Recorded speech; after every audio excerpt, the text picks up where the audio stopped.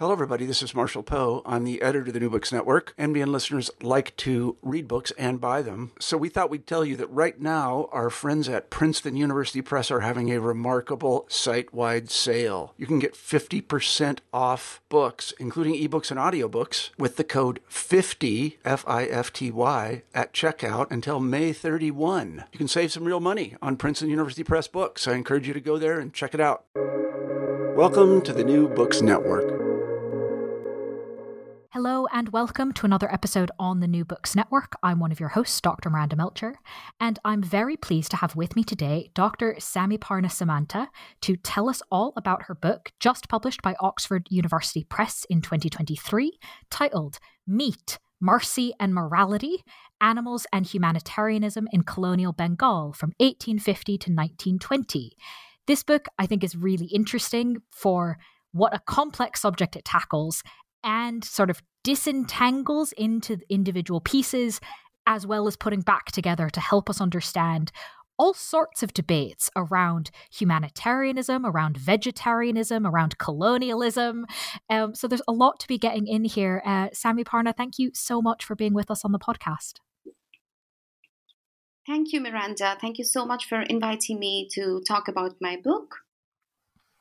Well, I'm pleased to have you, but before we get into the book itself, could you please introduce yourself a little bit and explain why you decided to write this? Yes, of course. So I am a historian of South Asia. I teach at Jindal Global Law School at O.P. Jindal Global University in India. I studied history at the University of Calcutta and history of science and medicine at Florida State University, where I got my PhD. So my research interests primarily lie at the intersection of colonialism, British Empire, histories of science and medicine, environmental history, and public health. And I focus on late 19th and early 20th century Bengal. And at Jindal Global University, I teach courses on modern South Asia. I, teach courses on law and the British Empire and global histories. And prior to joining JGU, I taught at Georgia College and State University, which is in Milledgeville, United States, for about 6 years. So that's pretty much about my, academic training. So why I decided to write this book. All right. So the genesis of the topic can be sort of traced back to my years as an MA student in the University of Calcutta. So, for one of our fields, we had to read this piece on agrarian history of Bengal. And I remember reading this piece on economic history, agrarian history, by this very renowned historian of Bengal, B.B. Chaudhuri. And his article sort of elucidated how agricultural productivity fell during mid-19th century Bengal. And it's one of the footnotes that really caught my attention. He discussed how cattle plagues and hide trades affected agrarian productivity. He mentions that there were huge cattle murrains, and I didn't quite know what that meant at that point. I assumed that it's going to be some sort of a disease. But that was it. It was just sort of a footnote that was left hanging, and there was not much information on why these animals were dying, what's going on. And as this young starry-eyed student, I was really keen to explore the archive. I sort of decided to dig deeper onto the story, and thus I began my first sort of forays into the West Bengal State Archive and my research. So there I sort of stumbled upon tons of rich primary source data on hide trade and slaughterhouses and animal disease. And several of these municipal reports and medical sanitation files that I came across pointed to these really fascinating historical realities that I knew very little about. And I think it was precisely then that the topic for my book began to gain shape, and I knew that there is an intriguing story out there that I would really want to share with a larger scholarly community. And by then I had graduated from the University of Calcutta, and I traveled to the US as a graduate student, PhD enrolled in the PhD program at Penn State and later at Florida State. And at grad school, I started reading much of the secondary literature, and I took courses on environmental histories of North America, South Asia, and Africa, which sort of helped refine the focus of my ideas. And what I noticed is that, like several other British colonies, in British India, there was a very strong preoccupation with plants and animals. Animals were particularly used as laborers, as sources of food, as energy for transport. However, I really struggled to find adequate literature on histories of domestic animals in the Indian context. And I could sort of identify three broad sort of trends on scholarship related to non human animals in South Asia, right? So, one really focused on wilderness, big game hunting, sport hunting, or shikar, how rules of shikar changed with the arrival of the British, how the Mughal shikar sort of differed from the more, British sport hunting, notions of masculinity and hunting, wildlife conservation. And a second trend focused on cattle ecology that analyzed how colonialism sort of wreaked havoc on indigenous cattle economy. And a third trend tended to look at the very, the privileged animal of the subcontinent, the holy cow, right? And these scholars studied how cow became a rallying ground for religious mobilization during the 19th century. So overall, it did seem to me that domestic animals in India, particularly in urban spaces, remained sort of marginalized, both within South Asian studies that sort of continue to be anthropocentric, and also within the field of animal studies, that focused more on histories of North America and Europe. So I had two goals in writing this book. First, my book was meant to be an intervention that fills this sort of gap in South Asian historiography by co opting non human animals into the study of empire building. And second, I consciously wanted to move away from the much studied tiger and the cow. And instead, I wanted to really examine the somewhat under theorized domestic animals in urban and rural spaces. And I was more interested in sort of investigating this larger colonial paradox, that why did the British, who are so bent on hunting, concern themselves with animal protection at all? And as I began conducting primary source research, I realized that I didn't end up, merely telling a bunch of stories about different kinds of animals, but that I was able to show that there is a connection between them. That why at all are the British responsive towards animals? What kind of animals are they protecting? What are they not protecting? Right? For instance, Colesworthy Grant, who was the founder of the Calcutta Society for Prevention of Cruelty to Animals, the CSPCA, was deeply moved by the death of his Persian pet cat, and he, his mourning and dedicating oaths to the memory of his cat. And but is the CSPCA really protecting stray cats and dogs in the streets of Calcutta? No. So I noticed that there was a implicit logic behind the including and excluding the certain animals that they wanted to protect. That the animals that made their way into my English language colonial archive was largely meat producing cattle and draft animals. So yeah, I think the book sort of seeks to bridge that gap, between the fields of South Asian studies and the somewhat lesser addressed historical trajectories of domestic animals. And in writing such a narrative, a book, I tried to demonstrate that histories of humans and animals are actually very deeply intertwined. So, yeah. What a brilliant introduction to the book. Thank you so much for that. I think it gives us just a great foundation to discuss the book further. You've already mentioned a few things. I'm like, oh, yes, let's get into that in more detail. So what a great background, really, an introduction as we continue. The first thread that you've mentioned that I'd love to pick up is about the CSPCA. You've explained kind of what its name is, and of course it sounds like, at least in the UK, what we might be familiar with even now of the RSPCA. To what extent is that comparison sort of the point? Can we think of them as corollaries or analogous? What is going on here? Right, that's a brilliant question, Miranda.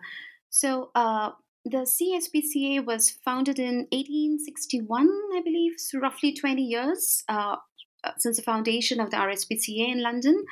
And it's interesting that the CSPCA was also one of the earliest humane societies in all of Asia. Right, so it was founded by Goldsworthy Grant, the gentleman that I just mentioned earlier. Lord Elgin, the then Viceroy, was its patron. So, in terms of the demographics, in terms of the composition of the CSPCA, it was a sort of a conglomerate of pretty rich, propertied, this Hindu zamindars, as in the landlords, and pretty well-to-do Muslims and Christians, predominantly male.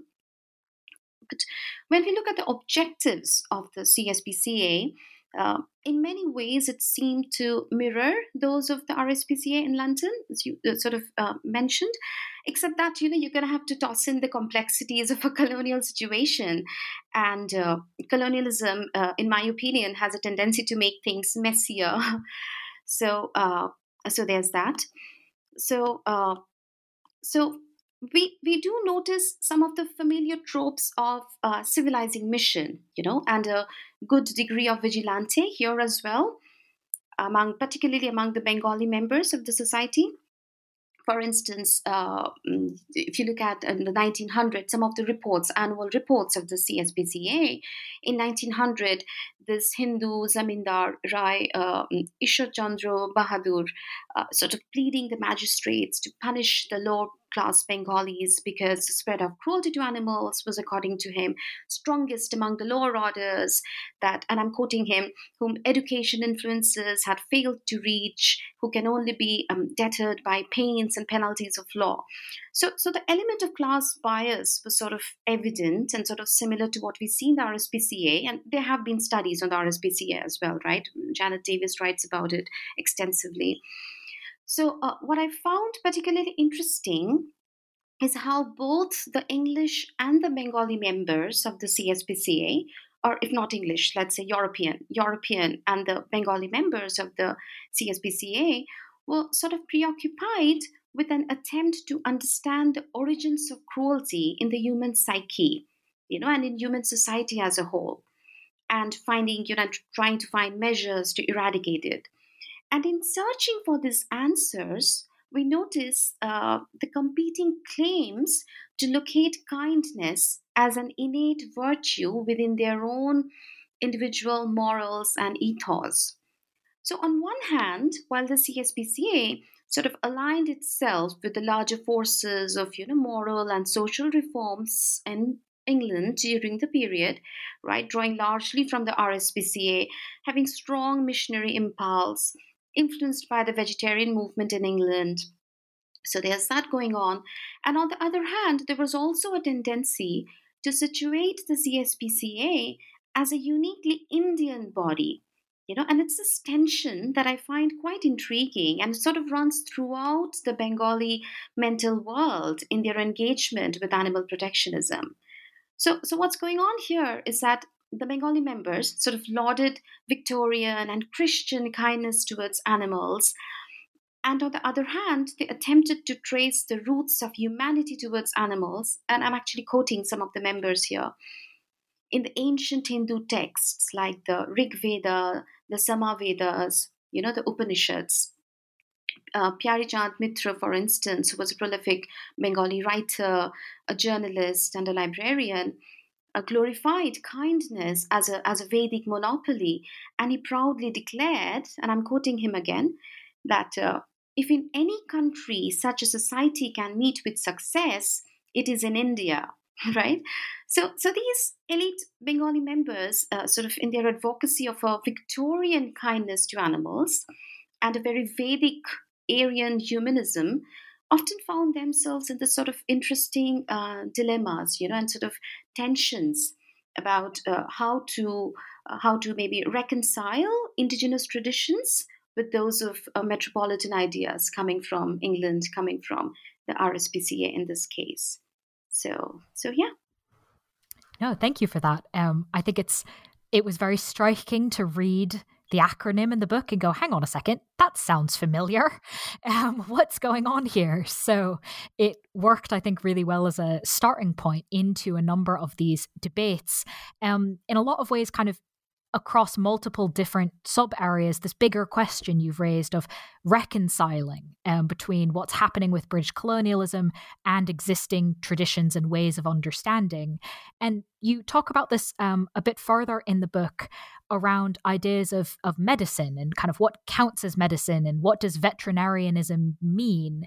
Can you take us to this part of the book and help us understand how the story of cattle plague and what veterinarians should and should not do about it exposes reconciliations around medicine in this area? Yes, absolutely.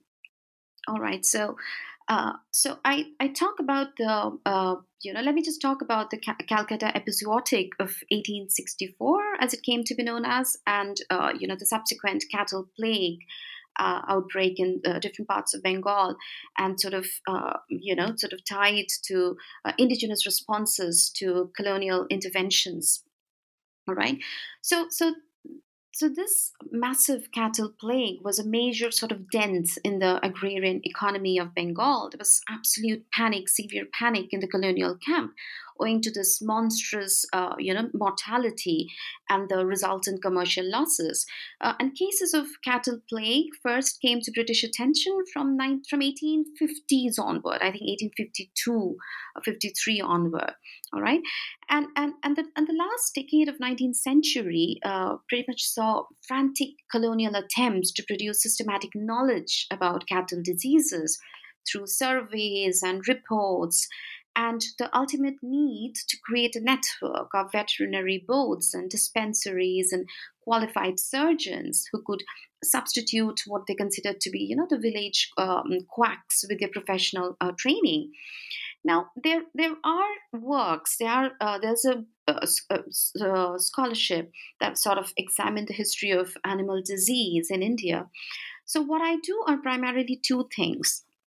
I study how the colonial project of first identifying the disease, then naming it, and eventually diagnosing the disease was this powerful sort of hegemonic exercise, that sort of subverted indigenous knowledge systems. Because the native farmers had their own ways of understanding and dealing with the disease. Right, there were local names that circulated in the villages. They would call it Ghuti, they would call it Mata, all of which are dismissed by the officials, anyway, as being, native mumbo jumbo. And what is so interesting is that you see how the politics of diagnosis became more about controlling human populations than animals. Because you see, quarantine was not really a novelty among local farmers. They would often, anyway, separate sick animals from the rest of the herd.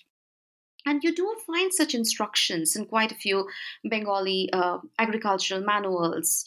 However, the British surgeons' mistrust of native healing techniques is quite telling, because here you have Farrell, H. Farrell, who was a pretty well-known veterinary surgeon, and he would begin his assessment of cattle mortality by discussing the characters of indigenous communities of Bengal and Assam. And those are pretty revealing.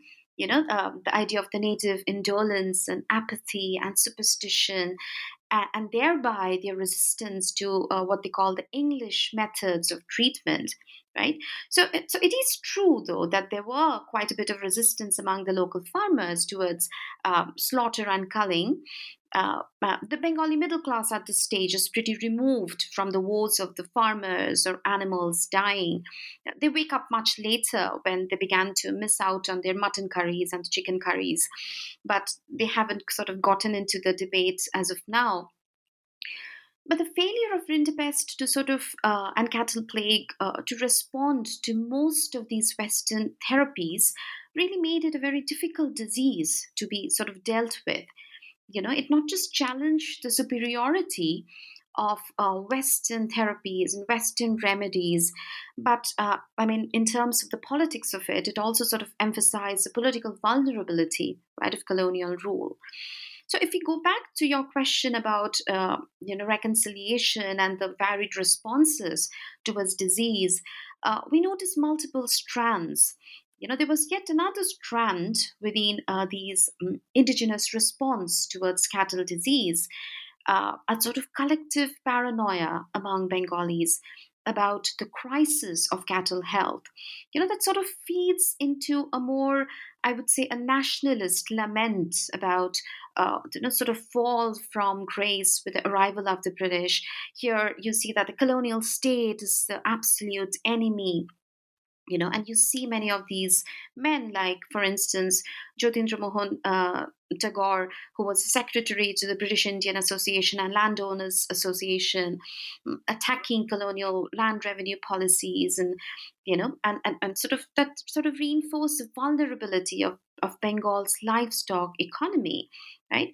So what you see is that till the mid 19th century, these ideas, veterinary thinking among the Bengali landowning classes sort of structured more around the health of the livestock economy rather than that of diseases, of organs and tissues. But as we move more towards the end of the 20th century, something new happens. And I find this quite interesting, fascinating, is that while the sentiment of compassion towards animals was not a novelty in India, right? There have been goshalas and these cow sheds and animal sheds throughout the history of India. But its contact with the Raj, with the British, sort of lent a different color to it. That compassion was no longer a commitment to the virtue of ahimsa, non-injury to a living being, but it also implied loyalty to science, to Bigyan. And the best example of the sort of mingling of a very sort of Vedic Hindu ahimsa and that of a very Western science is the foundation of the Belgachia Veterinary College and Hospital in 1896, which is actually pretty close to where I live in Calcutta. So this college was absolutely instrumental in sort of dealing with epizootics like cattle plague and rinderpest, and animal cruelty, like animals with contagious cases were often removed from the Calcutta Gokhana, which is the cow sheds and the animal sheds, and brought to the Belgachia hospital for treatment. We see that a veterinary assistant was appointed to sort of picking out infectious cases. An ambulance from the hospital was permanently stationed, right?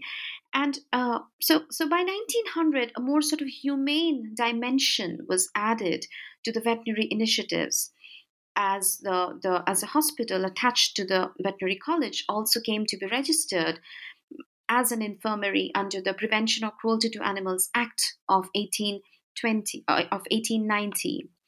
So I would say that there was a sort of varied indigenous responses, and again, to go back to your question about reconciliation and the sort of in-betweenness, that sort of appropriating a bit of Western science, and on the other hand, bringing in a bit of the Vedic ahimsa.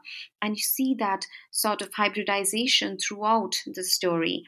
When I say varied responses, indigenous responses, I mean that it often depended on your caste location, right, on the class and the social status, on property rights, whether you're landowning, whether you're a poor farmer, right? And I believe that a sort of neat categorization into either resistance to Western medicine or a complete appropriation of Western medicine is not really helpful in understanding the complexity of this situation. No, I think the nuance is very helpful to bring into the conversation. So thank you for taking us through kind of the different approaches and the conflicting, as you said, the in-betweenness, I think is a helpful word here. If we then think, you've moved us up to about 1900, you talk about in the book that around this time we see very much a surge of popularity of vegetarianism. and that this is also linked to sort of concerns you've already discussed a little bit around the quality, the standards of slaughterhouses. How do we kind of see these together? How do we understand them building on what you've told us before, especially in the context of what is animal cruelty versus protectionism? Right. All right. So I'm going to talk a bit about the dietary practices of the Bengal, and then sort of going to tie it to slaughterhouses and concerns about cruelty and protectionism. All right. So if we take a look at the dietary practices of the Bengalis from the late 19th to the early 20th centuries, we notice that it's a very sort of, how to put it, sort of a meandering, let's say meandering trajectory. That with rapid urbanization, with emergence of Western notions of health and hygiene and science that I just discussed, we see this sort of uneasy tensions about what constituted proper diet, right? And the Bengali Hindu middle class began to ceaselessly debate the desirability or the undesirability of meat eating, and gave out a certain call for vegetarianism. So let me start with the 1900s, and then I'm gonna, sort of move on to, the early 20th century, so that it's sort of easier for us to grasp the transition from, meat-based diet towards a vegetarianism, right? In terms of a historical chronology. All right. So if you look at 19th century, the British of the early 19th century was sort of renowned for their extravagant consumption of meat, which cost very little in India. And we know that there have been studies on it. Elizabeth Collingham writes about it in Imperial Bodies. David Burton talks about how diet and dress often became, these sort of cultural sites on which a sort of bodily difference between the British and their Indian subjects can be sustained, right? So meat meant a very masculine, physically superior British Raj. Now, if we take a look at the Bengalis, in Bengal, while the British glorified themselves as sort of manly, masculine for the love of sport, the rice eating Bengali Babu was often stereotyped by the British to be effeminate. Right? And several historians, not several, historians like Mrinalini Sinha have investigated how the trope of effeminacy against the British was constructed by the British to sort of justify the domination over the unmanly Indians. So we do know that from the 1880s onwards, roughly, among the rice-eating Babus, perhaps as a sort of reply to sort of Western charges of emasculation, there was a proliferation of medical journals that emphasized the Bengali need for consuming animal protein. And you see several examples of this in some of the medical journals like Shastro Samachar and Bishak Darpan and all of these. Now, in terms of the economics of meat consumption, we do not know if this propaganda for increased meat consumption immediately boosted the demands for meat. But from the mid 19th century, roughly from the 1850s, 60s onwards, indeed, official records or archival records show that a large number of cattle were being brought from the several districts of Bengal, Burdwan and Nodia and Hooghly, to the metropolis, which is to Calcutta, for the purpose of being slaughtered. And the slaughter of an increasing number of cattle to provide meat for the Calcuttans, people of Calcutta, tended to diminish the supply of cattle for agricultural uses and tended to raise its price. And so the cattle traders of the certain market in Calcutta complained, the cattle have become rare, the butchers are buying up all the cattle of the country, right? And this increasing demand for meat meant that your question, which is meant that this innumerable unlicensed slaughterhouses came up in different parts of Calcutta, and this is when slaughterhouses came to attract a huge amount of attention from among the government, the local residents, the CSPCA, and the Bengali literati, right? So what did the Bengali Bhadralok, which is the middle class, have to say about slaughterhouses? So, in order to understand that, we need to quickly go back to that emphasis on meat eating that I earlier talked about. That if in the in the mid 19th century, the Bengali middle class or the Bhadralok discourse on meat eating stemmed from a desire to sort of counter charges of emasculation, this discourse had shifted by the beginning of the next century. As we move more towards the 20th century, we notice the strong sort of push towards vegetarianism instead of a meat diet. Now, a compelling force in favor of vegetarianism in India has always been the ethical and the religious one, right? I mean, the concept of ahimsa, non-violence that I just discussed earlier, has a long history in the country. Upper caste Hindus and the Vaishnavas and Jains do not eat meats. And so, such perceptions, Buddhist, Vaishnav, Hindu, Jain, have a long history in the country. And so, the propaganda for privileging vegetarianism should not really surprise us. But what is surprising historically is a sort of sharp shift in this discourse from an emphasis on meat eating to vegetarianism within a very short span of few years. Vegetarianism is now the new mantra. And what is new is that now we see that the champions of vegetarianism are no longer defending it from purely ethical or religious grounds. Rather, the focus among the Bengali doctors had begun to shift towards the practical need for detecting unwholesome meat. Meat was suddenly considered to be responsible for all sorts of diseases like tuberculosis and skin disorders, and a bunch of writings that I found, that appeared in Bengali health periodicals that sort of reflect this collective paranoia. For instance, in 1916, there's tons of articles where this gentleman, Maniklal Mollik, writes that, in addition to determining whether the human body is meant for meat consumption, we need to inspect the meat. And he builds up the scientific claim by borrowing from medical surgeons in London to argue that the human body is not suitable for meat consumption. My favorite is actually again from 1916.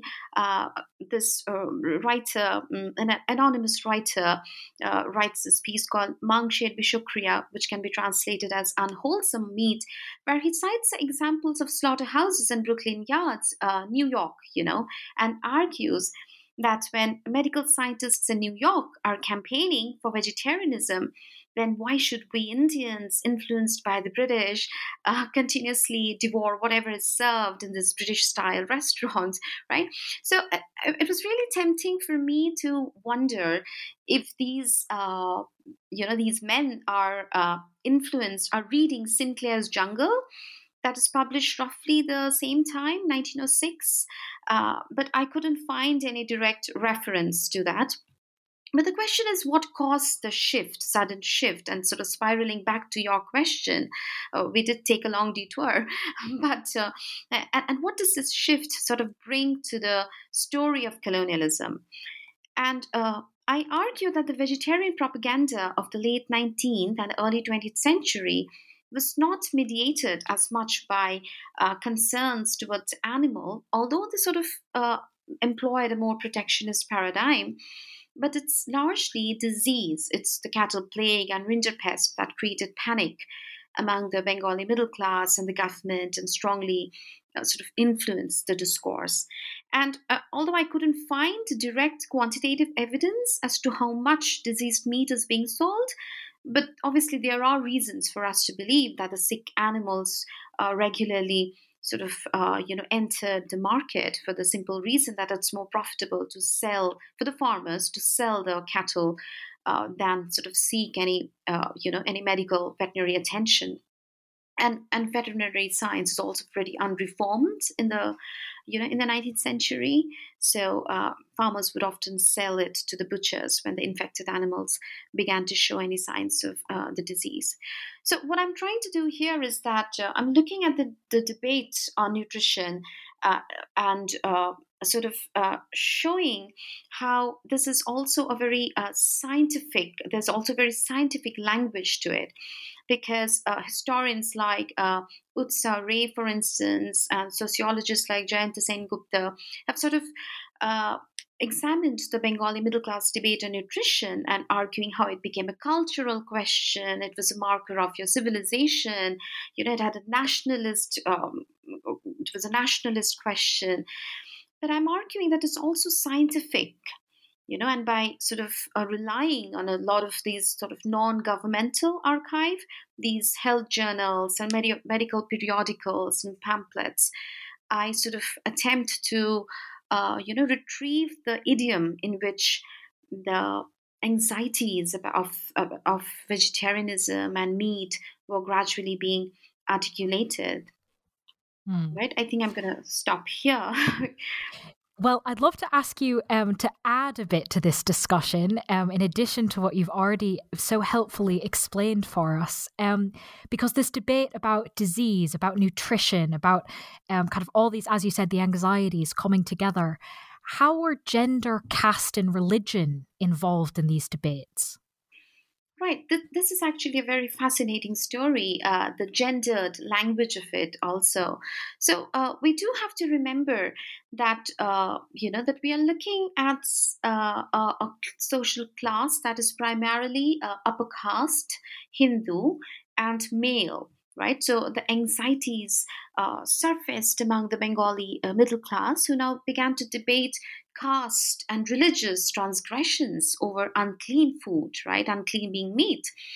For instance, again, you see this gentleman, Kanailal Mukherjee, writes in the early 20th century and raises a very delicate question that, and I'm quoting him. I mean, the original sort of writing is in Bengali, but I'm translating it. That according to the Shastras, will a Hindu gentleman lose his caste if he consumed unclean food in Mlecho Desh? So the word Mlecha is a Sanskrit word that means foreigner.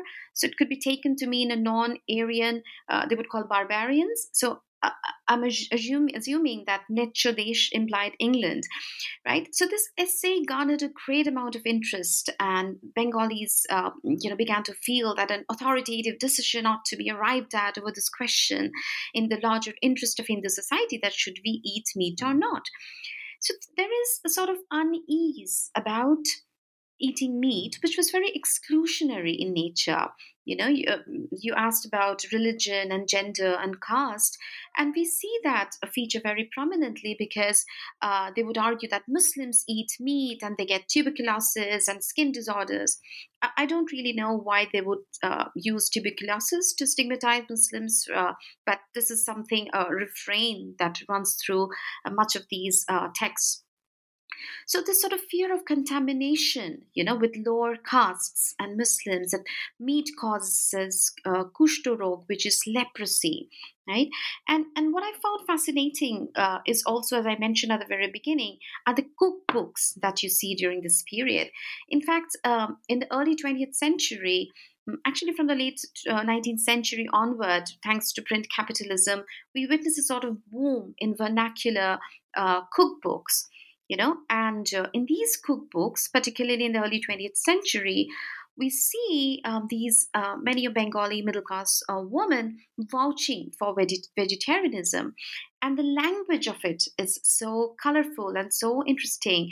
My personal favorite is this well-known cookbook writer, Progya Sundari Devi, who sort of builds this fantastical tale to argue that meat was unholy. She argues that meat is Oshurer Khaddo. Oshur means demon and Khaddo is food. So meat is the food of the demon, right? So in this interesting, colorful, gendered language of vegetarianism, we see references to myth, we see references to folklore and epics, right? So if meat was a demon's diet, Progashundari also sort of valorized the ancient sages for their faith in herbs and vegetables.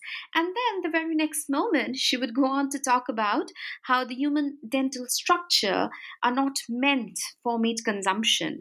So that this sort of interesting, very beautiful sort of blending of science with myths and legends in their mental worlds that I feel made the Bengalis such a sort of curious, hybrid creature in many ways. And in many ways theoretically also the in-betweenness that I spoke about earlier, I feel that theoretically it also sort of contradicts the notion of a very rigid private versus public dichotomy. The privates being the world of women and home and tradition, and public being the world of men and politics and statecraft and science. Because you see that through these cookbooks, in their understanding of diet and disease, these women often crossed the boundaries of home so seamlessly by sort of taking refuge in science and myth and folklores. Some fascinating combinations indeed. Thank you for adding that into our discussion so far. Staying on the topic of the debate about slaughterhouses and the anxieties around them, but moving away from the myths and the home into some really kind of practical on the ground aspects.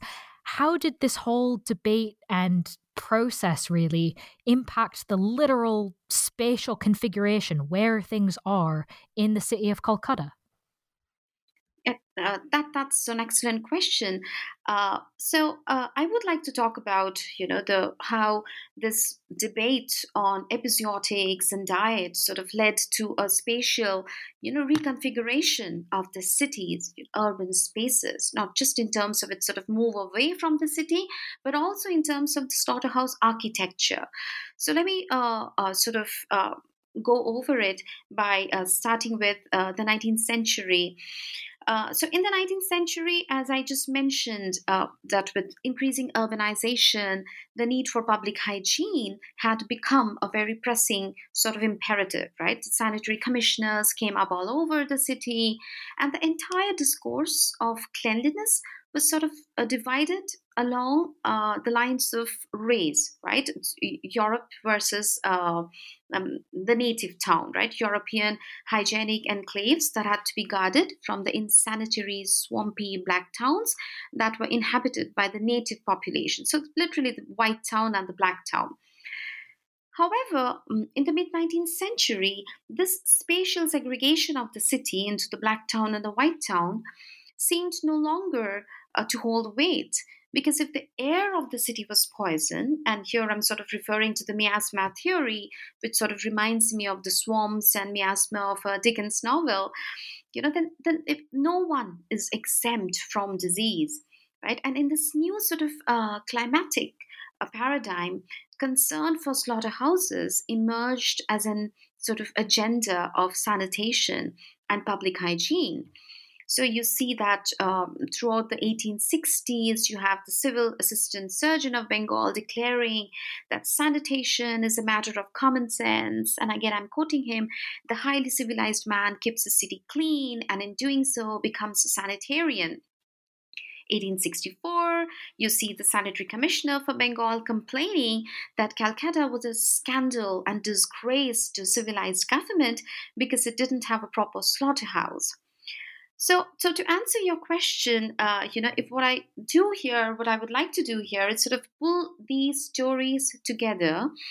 And so what we have here is cattle being brought to the slaughterhouses that are springing up in increasing numbers, and a sentiment of compassion towards animals that sort of we discussed earlier, right? That finds expression or institutional legitimacy in the CSPCA, that is also becoming quite vocal in demanding a proper slaughterhouse for the city in Calcutta.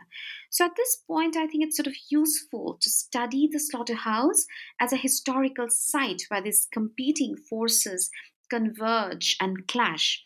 Right, and you see sort of multiple concerns.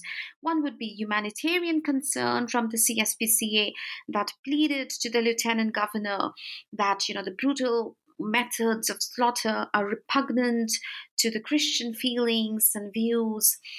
there were medical concerns that came flooding in because for the British doctors, it's a method of slaughter that was, repulsive, that halal or the double cut epitomized Mohammedan barbarity. And I'm quoting them, that is perfect symbol of Oriental backwardness.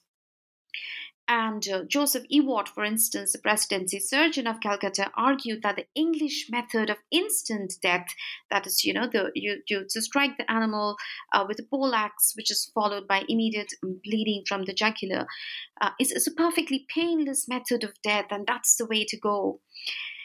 We also see notions of hygiene and cleanliness, as I mentioned earlier, when the locals complained of the filth and the stench and all of that. To the government's sanitary gaze, as I've already pointed out, slaughterhouses were the sites of, barbarity. They epitomized the barbarity of Mohammedan butchers and their unaesthetic mode of animal slaughter, the halal, right? So, in many ways, what we see is that the slaughterhouses became a sort of key site for regulating and determining the boundaries between what constituted clean and unclean, European and Indian. And the changing discourse and diet that we just discussed sort of impacted the slaughterhouses, which are part of the urban fabric of Calcutta. Because in the mid 19th century, private slaughterhouses represented an urban nuisance that had to be cleansed and a source of cruelty, which is halal, that had to be repressed. So till then, official concerns revolved more around the physical space of the city, right? To sort of answer your question, because it debated, where do you establish the slaughterhouse? Should it be inside the city? Should it be outside the city? Should we follow the example of the Paris abattoir? But by the early 20th century, the emergence of zoonotic or rinderpest as a zoonotic disease sort of recast the interest in slaughterhouses. And although their anti-cruelty dimension remains important, although their humanitarian, dimension was important, a new language of meat control began to take over attempts to regulate them, particularly after the popularization of germ theory in the 1870s, right? That it's not the air that's poisonous, right? But it's germs or microorganisms that cause disease. And the idea is still sort of unformed at the stage that disease can jump from animals to humans. But there is a sort of understanding that epizootics are contagious and they sort of are spread by the transmission of some sort of disease matter. So the focus is now more on slaughterhouse architecture, constructing walls. How do you conduct inspection of meat? Right, and to look at the ground reality, as you asked. So by the early 20th century, in fact, if you go back to that larger story of what's happening on the ground, we see that examination of meat had indeed become a regular feature of local public health work. Sanitary inspectors were appointed. A veterinary inspector was appointed from 1906, I believe. Right? I mean, meat inspection is still pretty chaotic because the middle class also have very little political power or representations at this stage. But nonetheless, there are sort of attempts to reform meat trade and meat inspection. And by 1920, a civil veterinary department is formed when the story changes altogether, and which is where my story also ends. But we're not done talking about the book because I have more I'd like to ask you about. Something we've not focused on, we've not discussed yet, but I'd really like us to because it forms a fascinating part of the book, is the Carter strike in, I believe, 1862. Can you walk us through what some of the many significances are of this event? Yes, of course. So the Carter strike in 19th and let's start with the Carters. Actually, the Carters in the 19th and 20th century Calcutta were a pretty sort of volatile group that often rebelled against colonial authorities. And occasionally they would sort of refuse to pay taxes on their bullock carts. So I focused largely on the Carter strike of 1862. But even before 1862, there were the sort of mini strikes led by them in the city of Calcutta. For instance, in June, I believe 1849, there was a tax levied on Calcutta's, Ikka garis or the bullock carts, and the bullock cart drivers unanimously refused to drive their carts, right? And this was widely reported in Bengali newspapers like the Shangbad Bhaskar, that sort of condoned the unprecedented solidarity of the carters, which then contrasted with the factionalism within the Bengali middle class. So, what I'm trying to say is that there's a sort of prehistory to sort of such acts of resistance by the carters, right? And so, if you fast forward then to 1860s, 1861, we see a few legislations like the Prevention of Cruelty to Animals Act and Stage Carriages Act of 1861, for licensing and regulating stage carriages. So these acts made it a punishable offense to cruelly beat, ill-treat, torture, abuse any animals, and particularly draft animals is what we're looking at. So the laws invested magistrates with the power of punishing those who were both directly and indirectly responsible for inflicting cruelty upon draft animals. All right. So the next few weeks since the passing of the Prevention of Cruelty to Animals Act was sort of devoted to sending warning signals throughout the city of Calcutta. There are thousands of pamphlets distributed among the drivers and the owners of bullock carts and carriage horses, and huge Bengali posters were put up in different parts of the city to attract the attention of the native community. Right, and what's interesting, what we have to keep in mind is that the act was directed towards the carters and the drivers, and not really the merchants or the middlemen and the traders that ran much of these businesses. Right.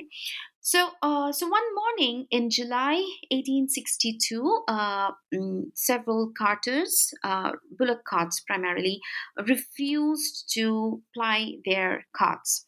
And the entire city of Calcutta came to an halt for almost 4 days. So I use the Carter strike to sort of as a sort of flashpoint to sort of tease out the tensions inherent in a colonial society. I argue that it stands as historically significant because it reveals a sort of complex fault lines within the society.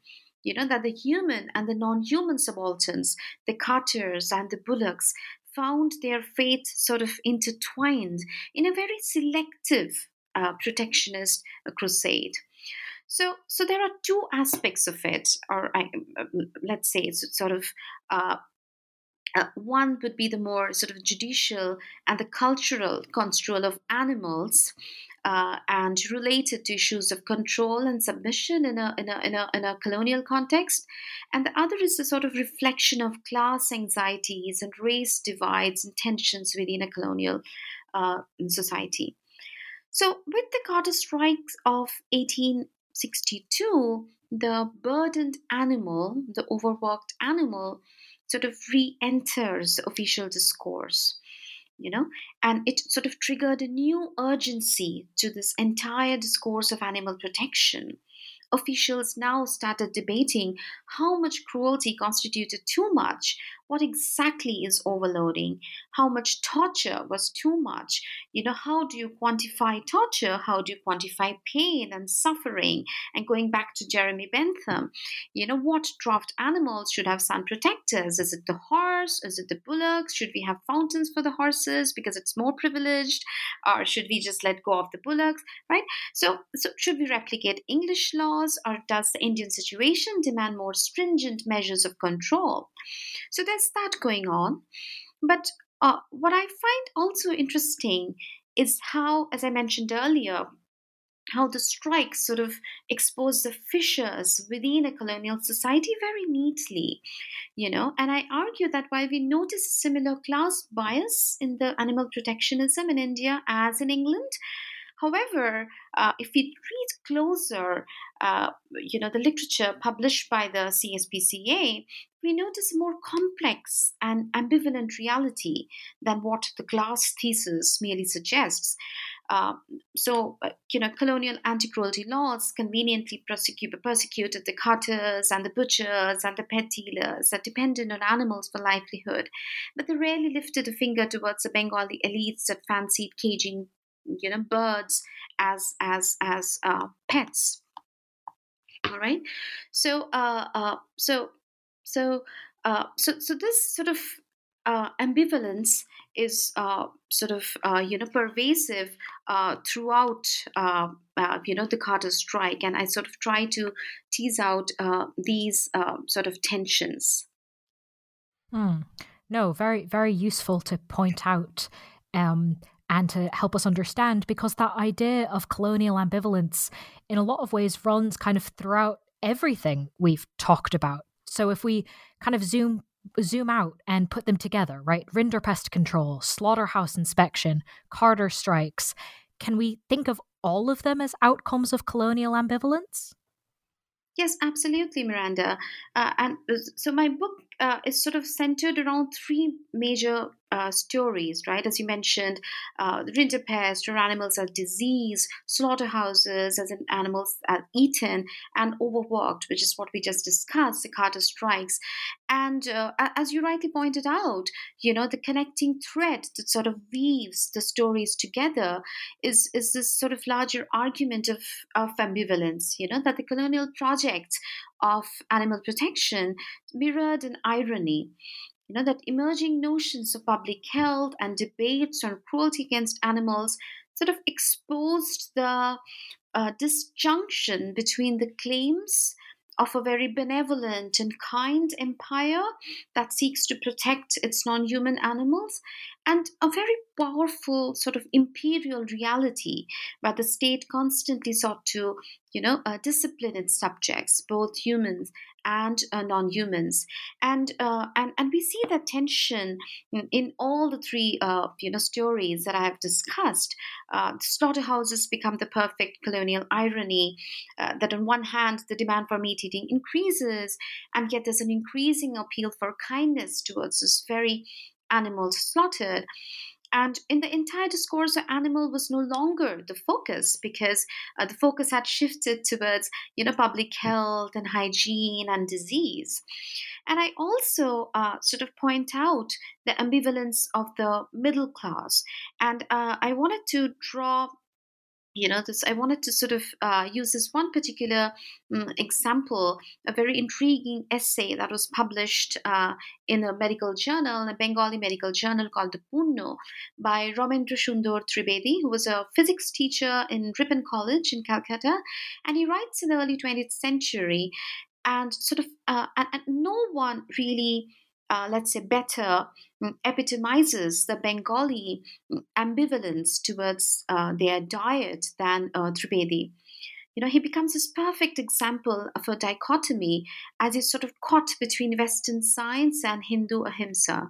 And he notes with pride that non injury to living beings and ahimsa and non violence originated in India and not in the Christian lands of Europe, that it's a very innate Hindu virtue that you don't kill the animals that you love. But he's also deeply aware of an inbuilt ambivalence in Vedic and Brahminical animal sacrifices, and eventually he seeks refuge in the claims of science. And he concludes by hoping that one day humans, with the aid of science, will be strong enough not to eat meat anymore. So, sort of non-violence and science are sort of fascinatingly enmeshed in his optimism as he waits for the day when science would conquer violence. So what is this science that he talks about? Is it a science that grows in a colonial milieu? And indeed, this very question, what is colonial about colonial science, has engaged scholars for over decades. It was first raised by Shula Marks and then Warwick Anderson. And so my research and my book sort of attests to the story of how the Bengali middle class often mediated the language of science in their understanding of meat and food adulteration. But again, the larger in betweenness and the ambivalence that I would like to point out in that their interaction with the West ranged from assimilation, experimentation to transformation. They defended the knowledge systems like the Vedas and the Upanishads and did not believe that the tradition was unscientific or irrational. However, they did also strongly believe that there was nothing really wrong in learning from new knowledge. And I think it's this interesting moment of borrowing that scholars often tend to overlook.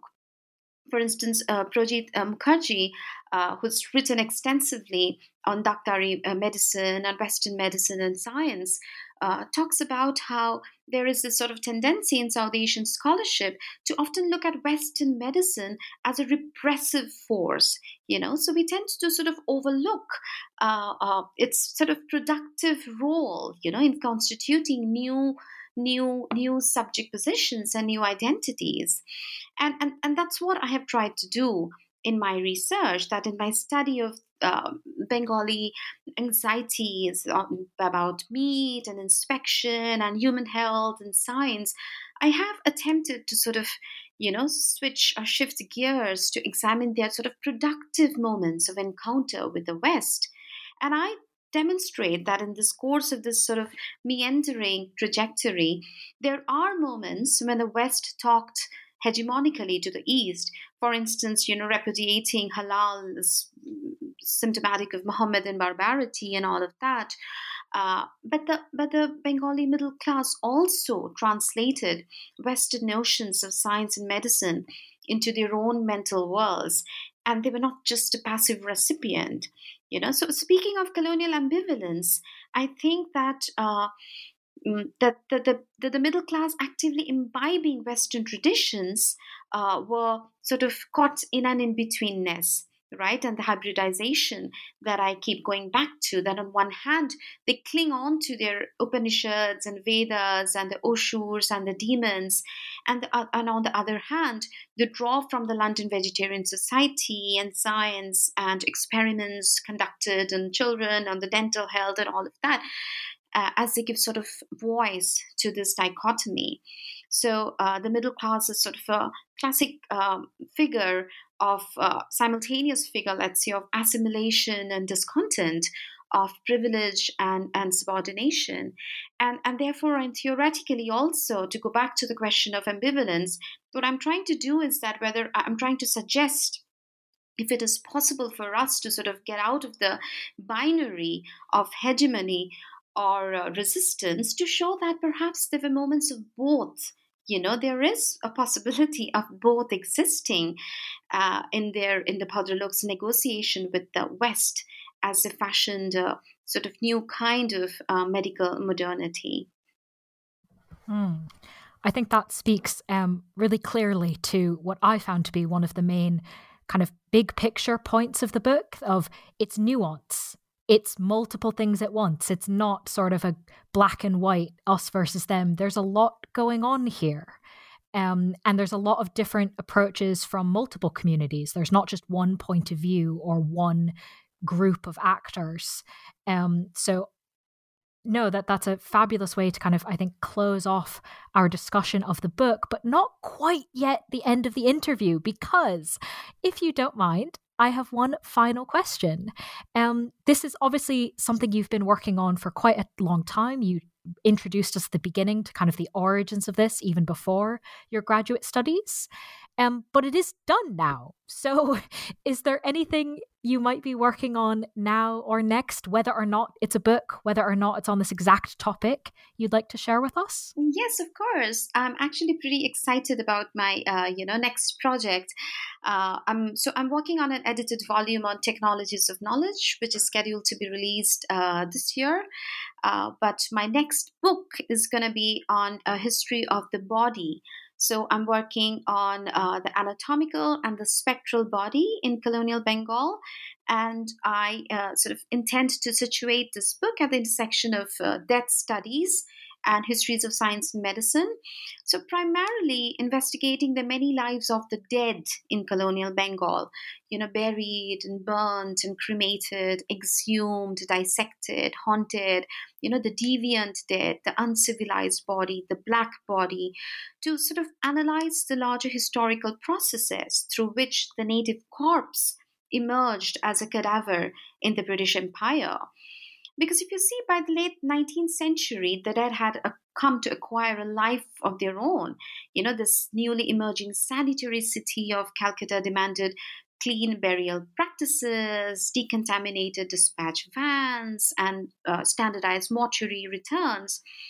But along with this sort of systematization of burial and burning practices, the outbreak of disease and the haunting paranoia of death in the 19th century rural countryside provided a suitable ground for breeding of innumerable ghost stories. So did the advent of colonial modernity banish the uncanny away from the cities? So drawing on a vast range of sources from the colonial archive of municipal reports and mortuary archaeology and medical textbooks to the more vernacular archive of Bengali science novels and medical tracts and paintings, I'm trying to examine how the urban and sort of scientific body or anatomical body and the rural, sort of the more irrational, uncanny body often coexisted in colonial Bengal.